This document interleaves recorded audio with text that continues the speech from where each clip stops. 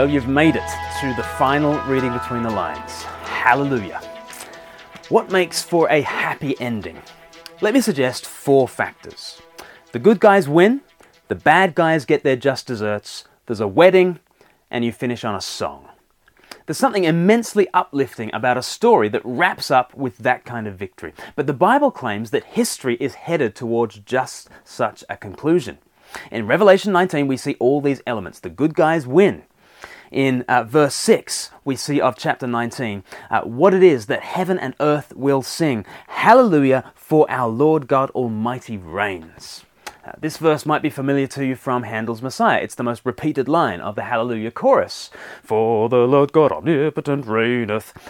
Now you know why I haven't sung all year. But that's the famous line from chapter 19, verse 6. It celebrates the day when God will be the only power reigning in the world. No more evil, death, curse, sickness, or sin. The Lord God Almighty will rule in unopposed glory. Perhaps when you thought of the good guys, you thought of someone else. Perhaps you thought of yourself.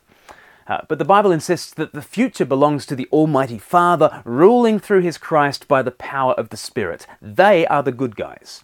In fact, they are the only good guys. Everyone else, yourself included, and me, we are either with them or against them. They are the only good guys. But the future belongs to this good God. So that's the first thing. The good guys win. Second aspect is the bad guys get their just desserts.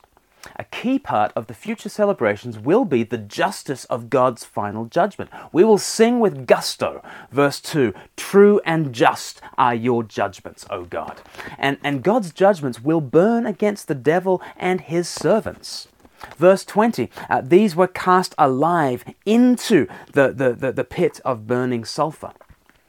We've thought previously about burning sulfur, or its older translation, fire and brimstone. We've noticed how many people seem to fear fire and brimstone preaching more than fire and brimstone itself. Yet the Bible insists that there is an eternal judgment for the devil and for all who follow him. The Bible does not conceal this, it celebrates it. You know, in the fairy tales and the films, we cheer when the wicked get their comeuppance. In the same way, Scripture says that when Jesus returns, His people will cheer as Satan and his followers are judged. But notice this, in an ultimate sense, the human race isn't either the good guys or the bad guys. The ultimate division is between God and the devil. Yet there are those who end up on God's side, and there are those who end up somehow on the devil's side. Therefore, the vital issue is this: how do we ensure we are with the good guys? Well, that's what the next element of our story answers. The wedding. See, the good guys win, the bad guys get their just desserts. Then there's a wedding. Verse 7 of Revelation 19. Let us rejoice and be glad and give Him glory, for the wedding of the Lamb has come, and His bride has made herself ready. Fine linen, bright and clean, was given her to wear. Fine linen stands for the righteous acts of the saints. Have you ever wondered why all happy endings include a wedding? Why are our stories about the guy and the girl finally getting together? Why is that the story that we always tell?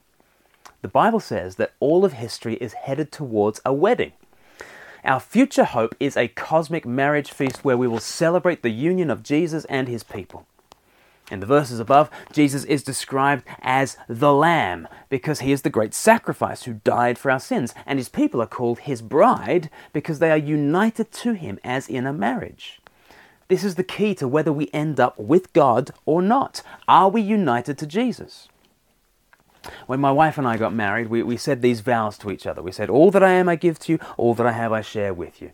And this provoked sniggers in the congregation since everyone knew that we were broke. Essentially, we were pledging to merge our debts. But with Jesus and us, it's very different. We are in debt, colossally so. Our sins are more than we can ever pay off, but Jesus is rich. He's royally rich.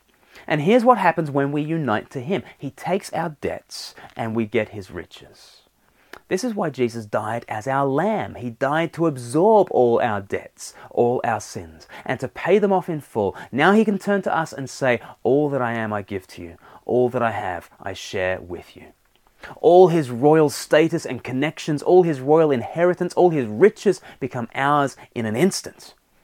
That's why Revelation 19 speaks of Christ's people being clothed in fine linen, bright and clear, given to us to wear. None of us deserve to wear white. We are naturally unclean through our sins. But on the ultimate wedding day and in the presence of God, Christ's people will wear dazzling white. Those who say, "I will" to Jesus instantly receive his riches, that is, his righteousness. Jesus takes our filth and gives us his purity for free and forever.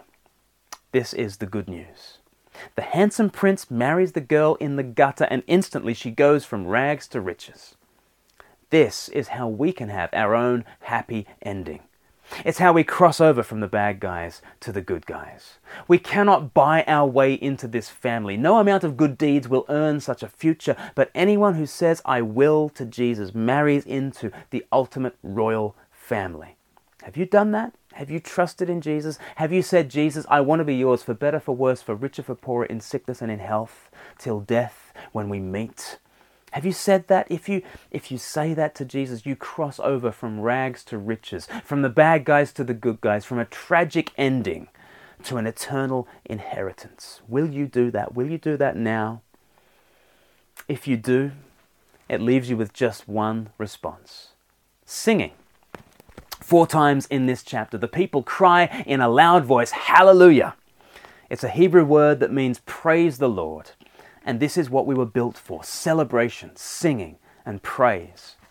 When an artist has delivered a spine-tingling performance, when your team lifts the trophy, when the concert of a lifetime finishes on a rousing crescendo, we rise to our feet and we pour forth praise. It's ecstatic, and it's where all creation is headed. Under God, this world is straining ahead on tiptoes towards the Hallelujah chorus. When Jesus returns, his people will shout for joy, because on that day, the good guys win. The bad guys get their comeuppance, and we celebrate the ultimate wedding. We won't just sing. We won't be able to stop ourselves singing. Have you said, "I will" to Jesus? Have you trusted in him? Then anticipate this glorious future. Let me read to you from the last few verses in the book of in the Bible. Revelation 22 from verse 1. "Then the angel showed me the river of the water of life, as clear as crystal, flowing from the throne of God and of the Lamb, down the middle of the great street of the city. On each side of the river stood the tree of life, bearing 12 crops of fruit, yielding its fruit every month, and the leaves of the tree are for the healing of the nations. No longer will there be any curse. The throne of God and of the Lamb will be in the city, and his servants will serve him. They will see his face, and his name will be on their foreheads. There will be no more night. They will not need the light of a lamp or the light of the sun, for the Lord God will give them light, and they will reign forever and ever." However your year has ended, and whatever next year holds, be assured the people of Jesus are headed for an almighty and eternal hallelujah. So then, have a very happy new year. God bless.